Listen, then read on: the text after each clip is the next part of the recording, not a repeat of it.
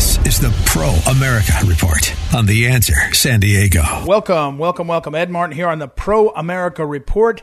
Well, there's not a lot to say that sounds very good right now. We have to talk about Afghanistan. We have to talk about failure. We have to talk about a broken swamp, a system of governing that is so foolish and so weak that literally tens of thousands of people will die. And, we have a good program. We're going to talk with Charles Spearing from Breitbart.com, Breitbart News, about what's gone on in Afghanistan. Breitbart has done phenomenal coverage on this story. We'll also, by chance, talk to James Reston Jr., who's written a book, a kind of historical novel about 9/11. I wanted to interview him in anticipation of 9/11. Now I want to talk to him about what he sees. He's, of course, a well-known author and a journalist, so we'll talk with him. But we have to talk about the problem in Afghanistan, and I would like to try to position this in a different way than you may see. It's going to sound broader. It's going to sound more maybe 30,000 feet, because the images are seared in our minds already. People clinging to planes as they take off from Afghanistan, and a feckless president unable to find his way to a camera until a day and a half late, all kinds of things. It's terrible. It's all terrible. But let me pause and pull back and ask you to consider understanding what leadership looks like, in particular when you understand the role of aspects of our lives together. And this is what I want to say. We have always had in this country, from Washington on down to today, a notion of what Phyllis Schlafly coined military superiority. And she hearkened back to some of the early writings of Washington, speeches he gave, which were published, in which he said you have to have a big enough military, big enough army, he called it, to be able to fight and win. And people need to know it. People need to know it.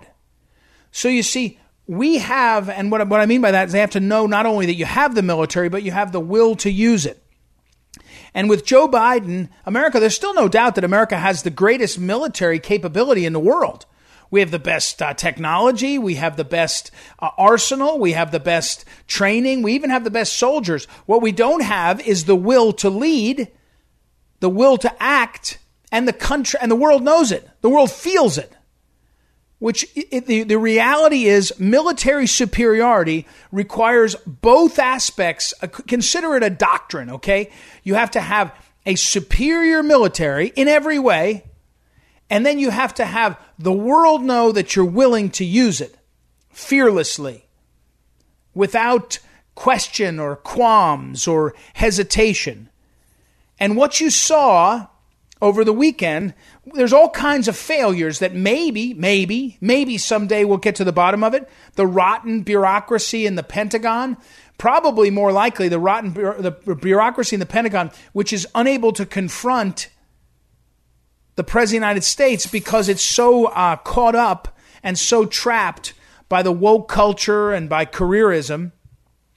But the reality is, no one, they say now, they're probably just covering their tail. The intelligence community had given indications of how bad this is going to be. That's not the reality. The reality is this. When Joe Biden came in as president, he assumed, in part because he wanted to contrast with Trump, he assumed a position of sort of meekness. Well, not even sort of, meekness. He was going to be the guy that was going to never be unpredictable. He was never going to be over the top. He was going to always be sort of going by the same set of norms and rules and habits that he'd done for 50 years in Washington. And that's what he did. So what happened was the world looked up and said, when we had Trump in there, it was pretty clear if you messed with him, he was going to be like a cowboy. By the way, if it echoes, it should. They said the same thing about the Gipper, about Ronald Reagan. And actually, they said the same thing at George W. Bush after 9/11. They were like, holy cow, this guy is unpredictable. And I think he was put in that position. I'm not sure George W. Bush would have been unpredictable if he hadn't had a wartime presidency or after a terrorist attack. But what Donald Trump was clear about was he'd make a deal with the worst dudes. and he'd make sure that they lived up to it. Now, I have always thought that this was part of his strength, was that he came out of Manhattan in the 1980s and 70s, 80s, 90s, where you had to make a deal. You didn't tell me that Manhattan didn't include lots of mafia, lots of union bosses, all that kind of stuff. And you had to make a deal with bad guys, not bad, people that were going to be less than savory, and you had to know how to deal with them. So when Donald Trump got in, he said, I'm not going to fight with anybody. I'm not going to fight with anybody for fun. I'm going to ask Kim Jong-un to stand down. And he did. I'm going to ask President Xi to cut it out. And he didn't. And when he didn't, he got tough with him. And one after another, they take it to Syria. He bombed Syria because he said, you guys are messing around. And then he said, if you want to stop. Remember the Saudi Arabians executing one of their own people, Khashoggi? And the world said, oh, fight about it, fight about it. And what he said was, cut it out. He went to Jerusalem. He said, I'm moving the embassy to Jerusalem. And he said, don't mess with it. People knew that Trump would keep his word if you cut a deal.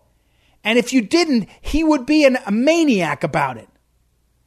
And all you have to do is look at what happened. There was nobody in Afghanistan, it appears, that cared what Joe Biden or his military thought, because they knew he wouldn't do anything about it. He set a deadline. He moved it back. He said dumb things in a press conference. And then once they started to march, off they go.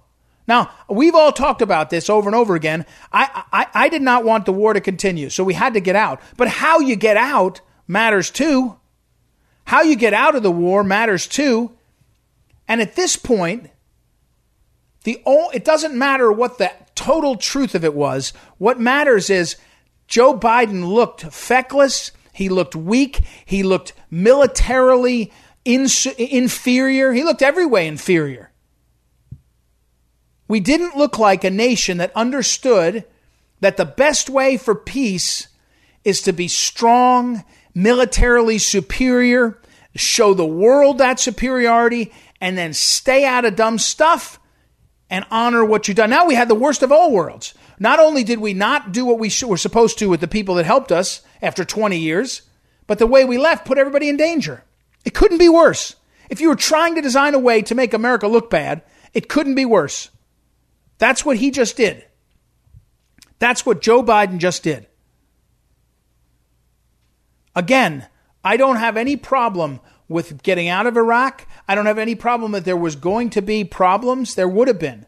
What I have a problem is not understanding how fast this has happened, how ugly it's been, and having no real strength. Nobody fears Joe Biden. Can you imagine if they did what they're doing to Trump? Can you imagine? By now he would have had they would have dropped the Moab in the middle of the Taliban. They would have been droning everybody. It probably would have been, it probably would have been a new kind of war, but Trump would have done it. Well, he just wouldn't have, he would have understood the process. He would have understood the principle. I don't know how long it will take for America to recover from this. I think we will, but I don't know if people understand this is not just a failure of intelligence. This is not just a mix-up. This is a radical failure of leadership. If you want to lead in the world, you must be militarily superior. You must understand you have to be powerful, you have to be strong, and then you have to be willing.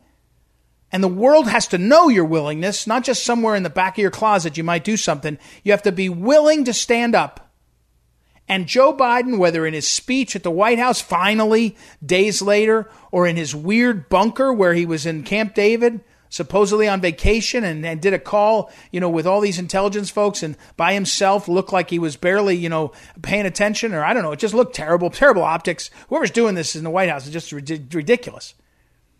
And meanwhile, now the next move that's happening in our liberal media and liberal leaders is we got to let tens of thousands, maybe 100,000 Afghan refugees in, unvetted. Just let them in. We've seen this play out. Stand up, America. Stand up. We've got to stand up right now. We cannot wait any longer. This mess is endangering our republic now. Maybe it was before. We got to stand up. All right, we got to take a break right now. We'll come back and we've got some great guests, and we'll have more. It's Ed Martin here on the Pro America Report. Please visit proamericareport.com to find out more and follow all that we're doing. Be right back.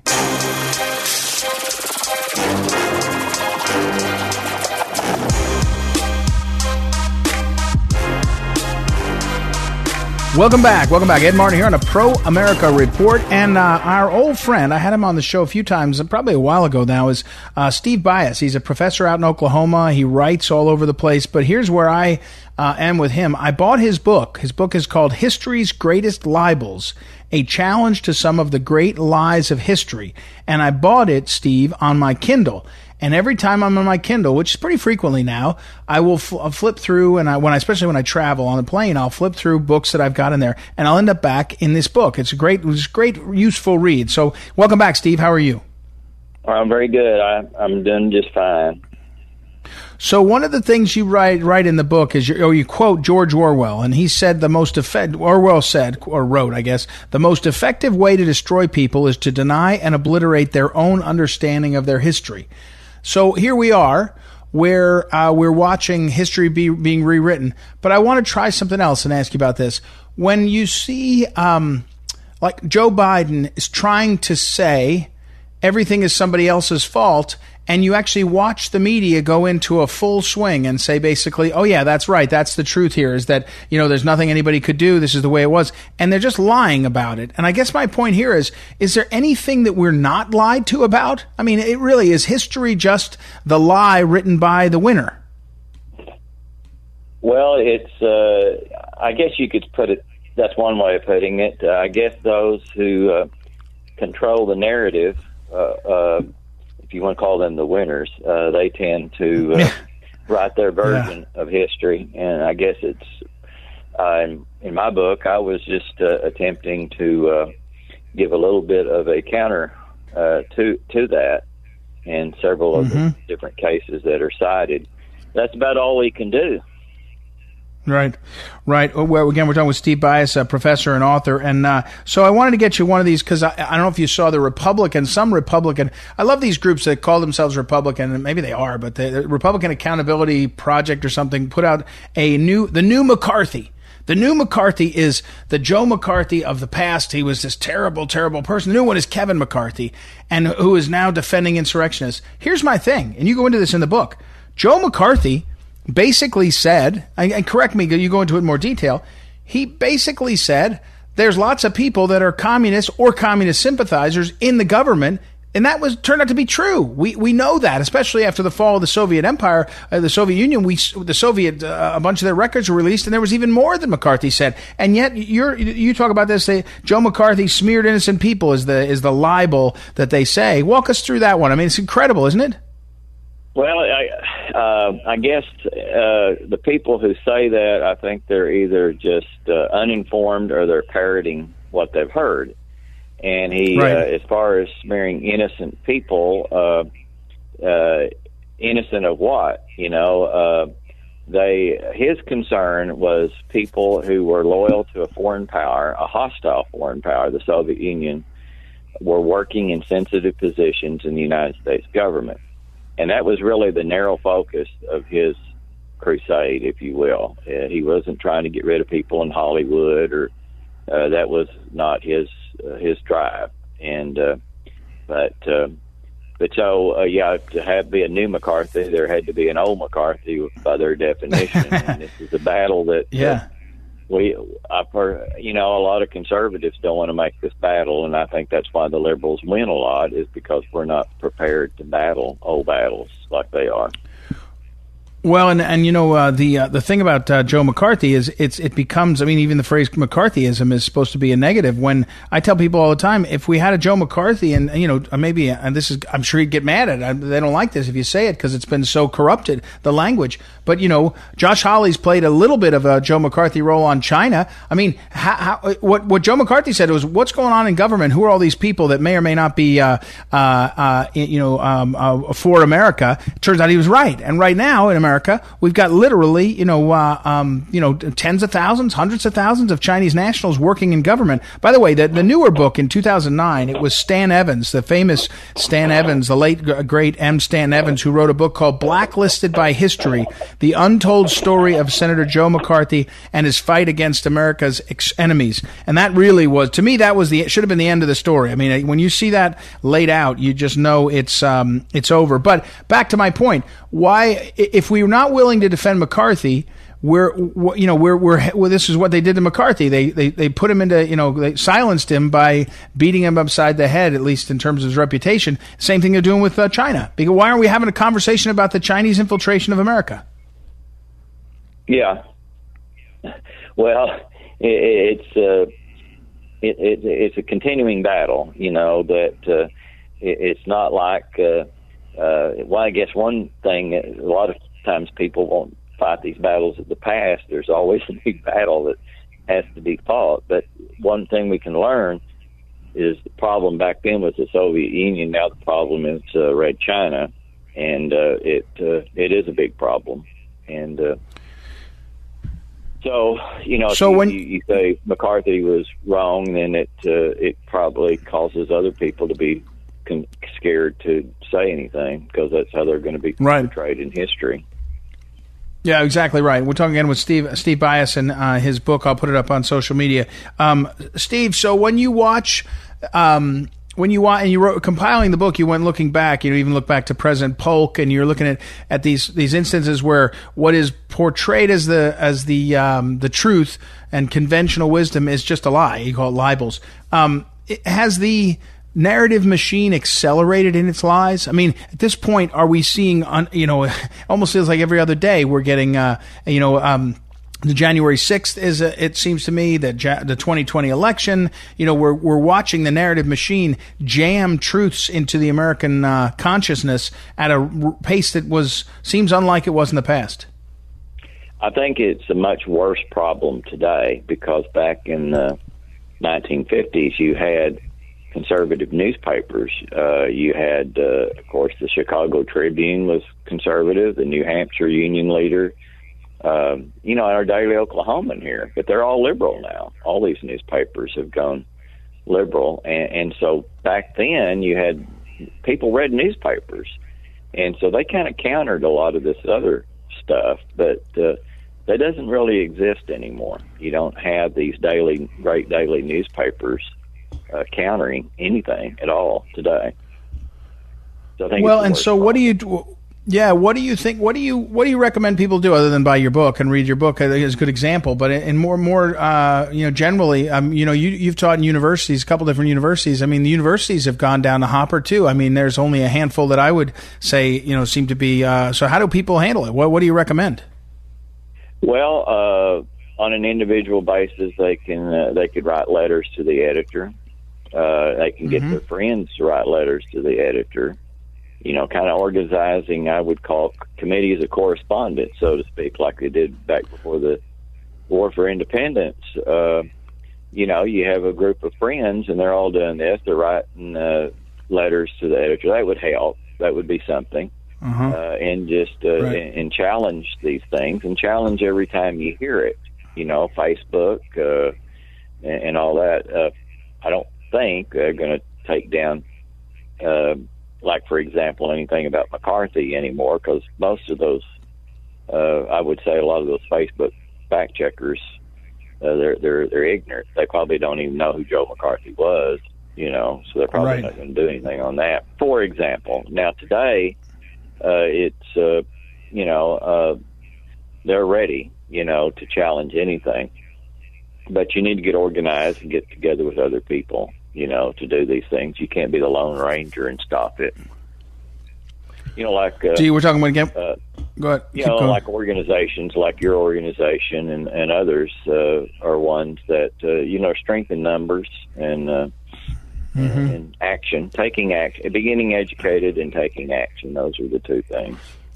Yeah, I mean, it's kind of stunning when you watch. I think it was out at one of these big conferences, like the Aspen Institute had a conference on ideas, and the Facebook oversight board.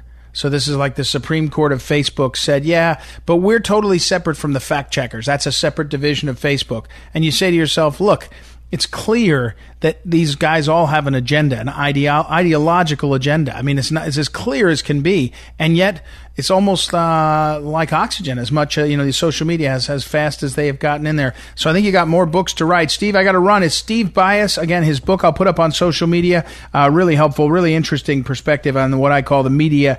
The narrative machine. So thanks for the time, Steve. All right. Well, thanks for having me on. Okay, we'll take a break, everybody, and be right back. It's Ed Martin here on the Pro America Report. Back in a moment.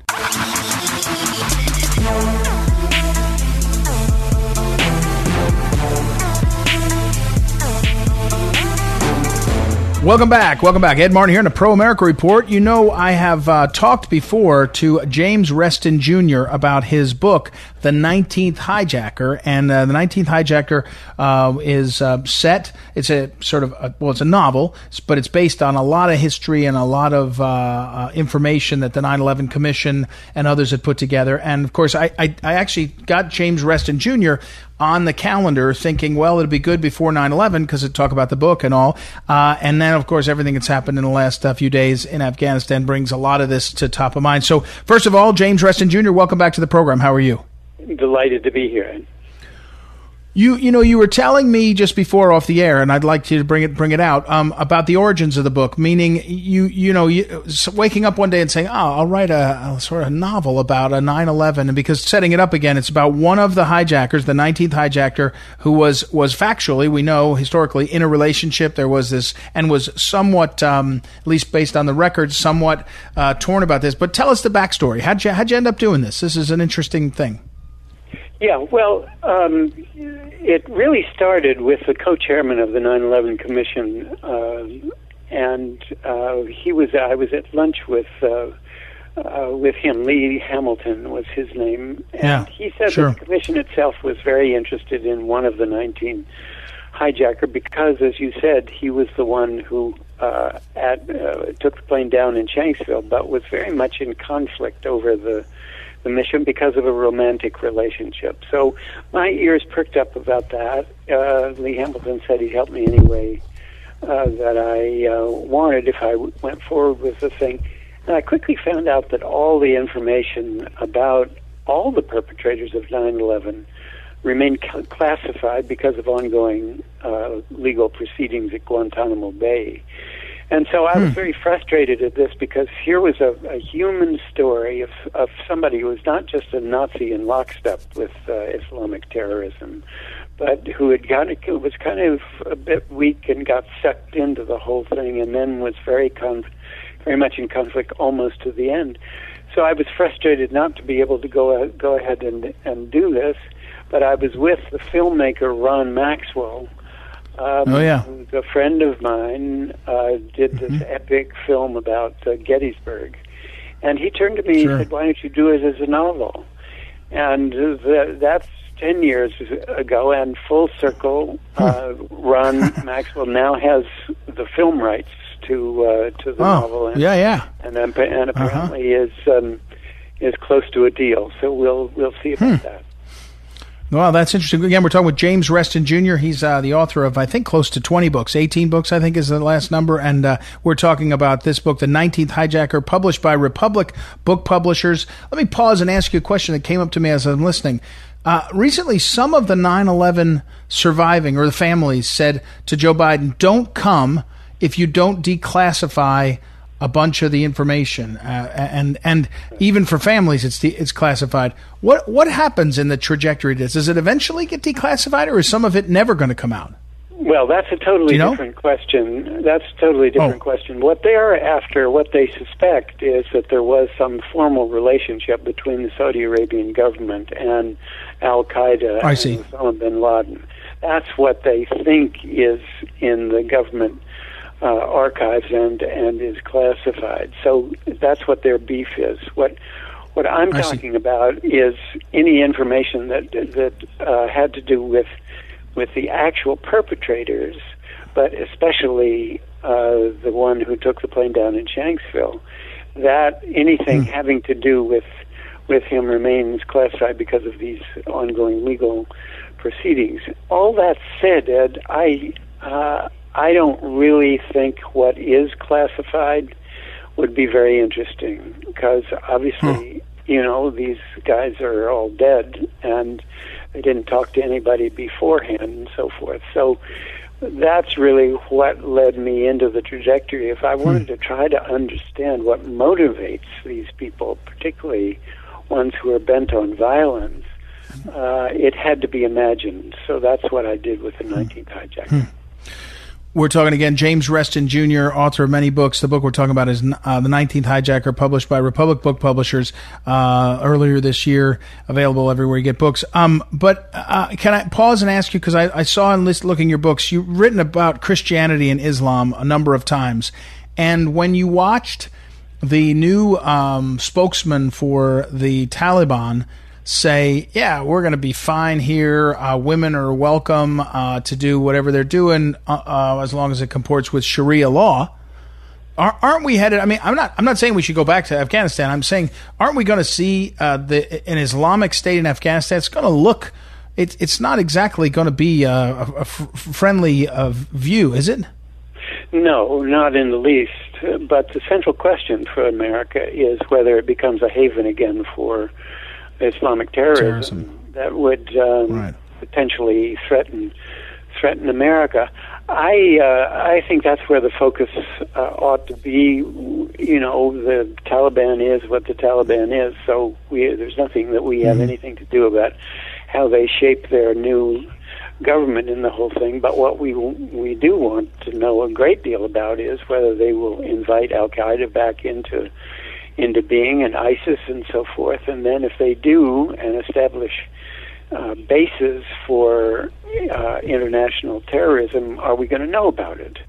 And I think we're in a far better position now than we were in 2001 to monitor that kind of activity, even in Taliban's Afghanistan.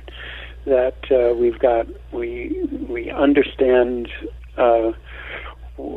how they operate, but we need to get a real bead on the bad guys themselves.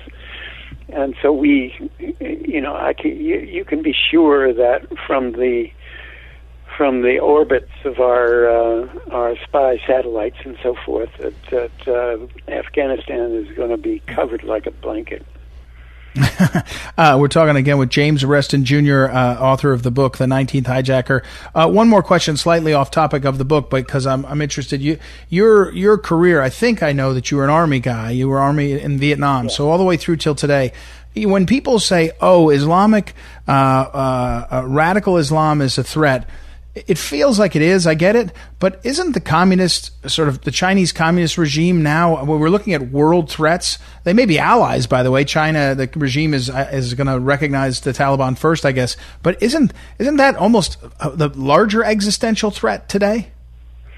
Well, that certainly seems to be the tone of the Biden administration, that they want to move on from Islamic terrorism, want to move away from the Middle East to focus on China as the biggest challenge. I don't know that it's a threat. Certainly it's the biggest challenge that America faces now, and with Biden and beyond Biden. So yes, but it's one thing to talk about a small group of people who are bent on international plots that would harm our citizens, would harm our buildings, would take down our cyber security, all that kind of stuff.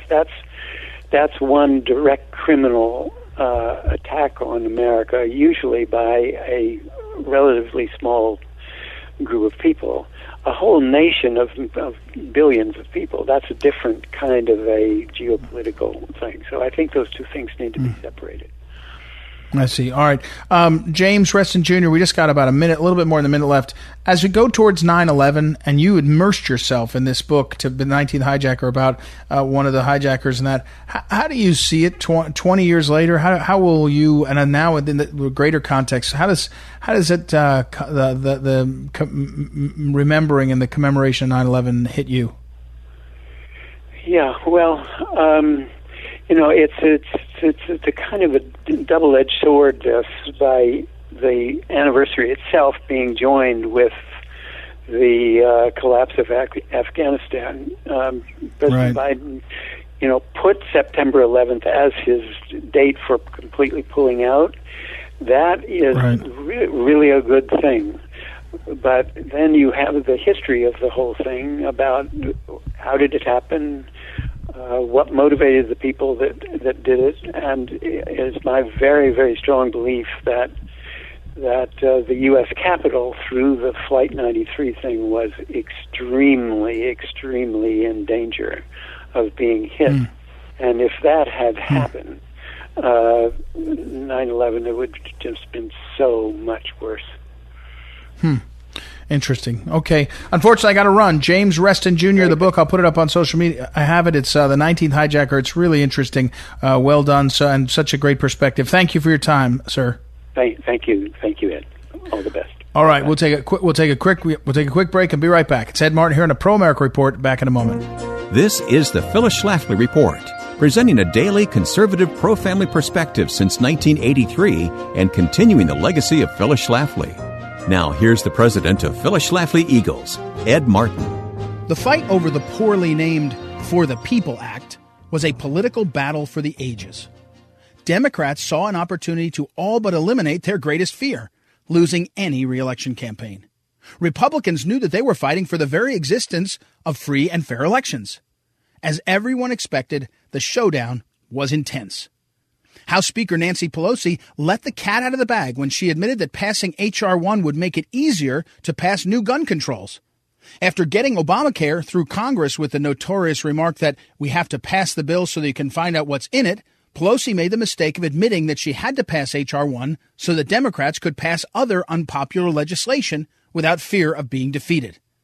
On the other hand, Republican Senator John Thune of South Dakota rightly described H.R. 1 as a piece of legislation that needs to die and die quickly.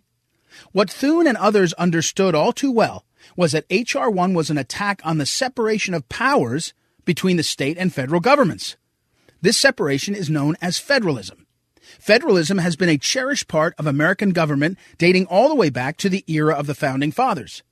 Today's Congress should not be federalizing election law so Democrats can displace state election laws to tilt the process in their favor. Instead, current federal law requiring that Election Day be on one day should be enforced without allowing extended periods of early and mail-in voting, which lack verification of authenticity. Federalism is a beautiful system because it gives more power to the people by keeping the decision-making process at a more local level.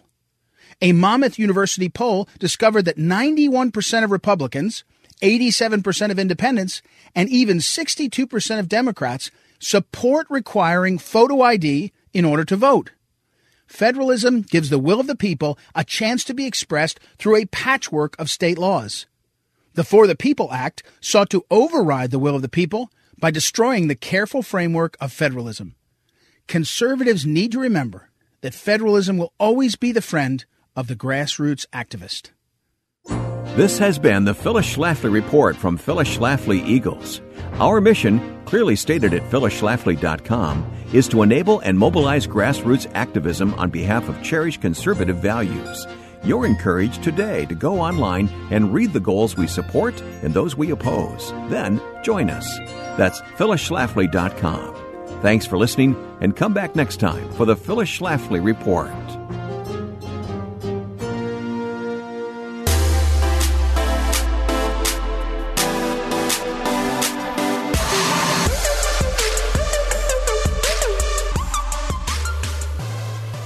Welcome back. Ed Martin here on the Pro America Report. And let me remind you again, you can always go over to proamericareport.com and sign up for the emails there and listen to any of these segments and interviews again. Lots of great stuff. I will be filling you in. I think tomorrow I'll do it on Eagle Council, the 50th Eagle Council, which will be next month in Orlando, Florida, featuring General Mike Flynn and lots of others, including James O'Keefe. We're hoping Congressman Devin Nunes will be there. I know Kash Patel will be there, the great great leader. He was a staffer up on the Capitol Hill and then ended up in the senior administration official for the Trump administration. Just an awesome dude. So we'll talk more about that in tomorrow. I want to finish up today, though, because a lot of people are sort of wondering what's happened. What happened with Joe Biden? What happened in this situation? How did it get bungled so bad? What's the future? And one of the things that I would say is you got to go read the people that have lived it.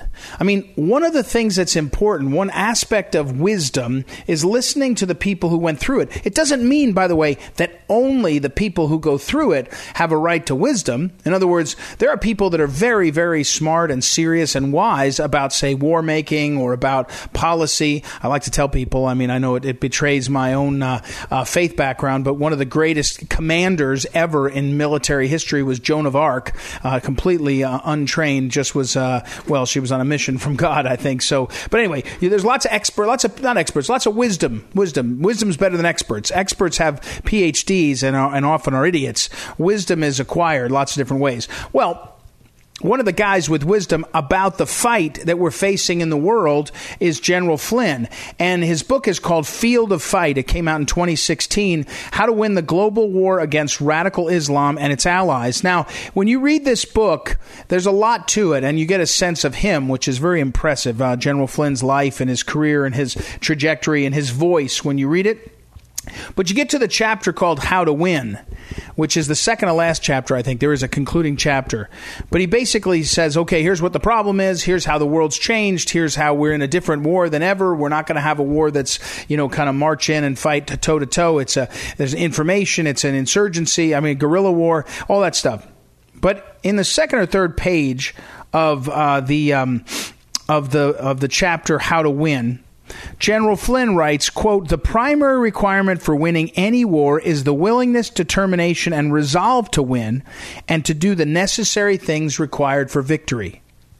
Now, let me pause and say one of the arguments that I would put forth right now is that Americans too often don't have the resolve to win because they're overexposed to, and the media, to the drama of war instead of the ugliness, or the drama of success or failure instead of the difficulty of success. When you decide to win, it changes everything. It's not, I really want to win. No, if you decide to win, there's a difference between desire and deciding.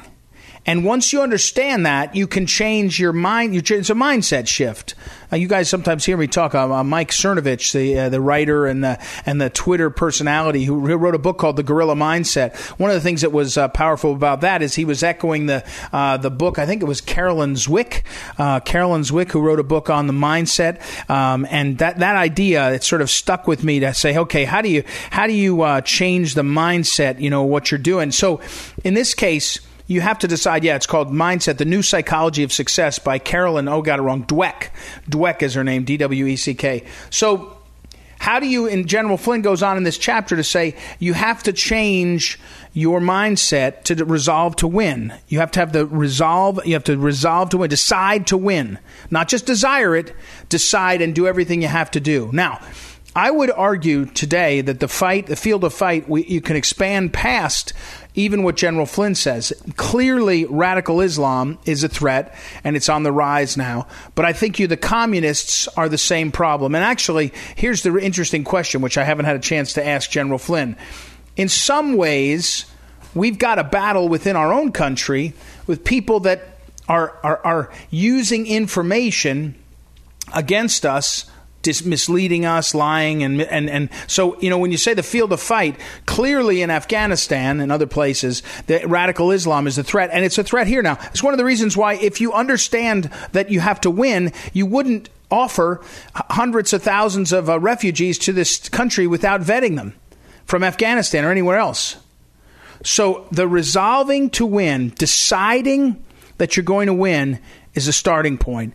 Now, earlier in the book, he talks about understanding what's happening. In other words, you have to understand, and he goes in length as an intelligence officer. General Flynn talks about getting into the mind of your adversary, your enemy, the person you're facing, and what they're doing.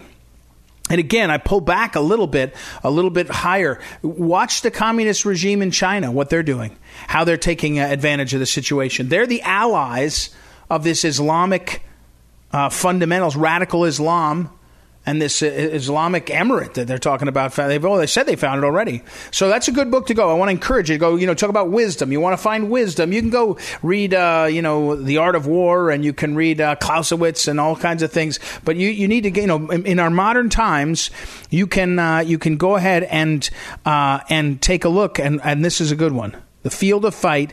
By Michael T. Flynn, Lieutenant General, Army retired. That's worth checking out, and I think you'll learn a lot from it. All right, we got to wrap up. I want to say thank you as always to our great technical director and producer Noah Dingley. He does a great job. He's off and on with Noah Says, as well as Joanna, who helps us book our guests out of the home office in St. Louis, Missouri. Don't forget, you can go to proamericareport.com anytime, day or night. Listen to the show as a podcast, listen to the standalone segments, and also get signed up for the daily email. And we'll be back tomorrow. It's Ed Martin here on the Pro America Report. Talk to you then.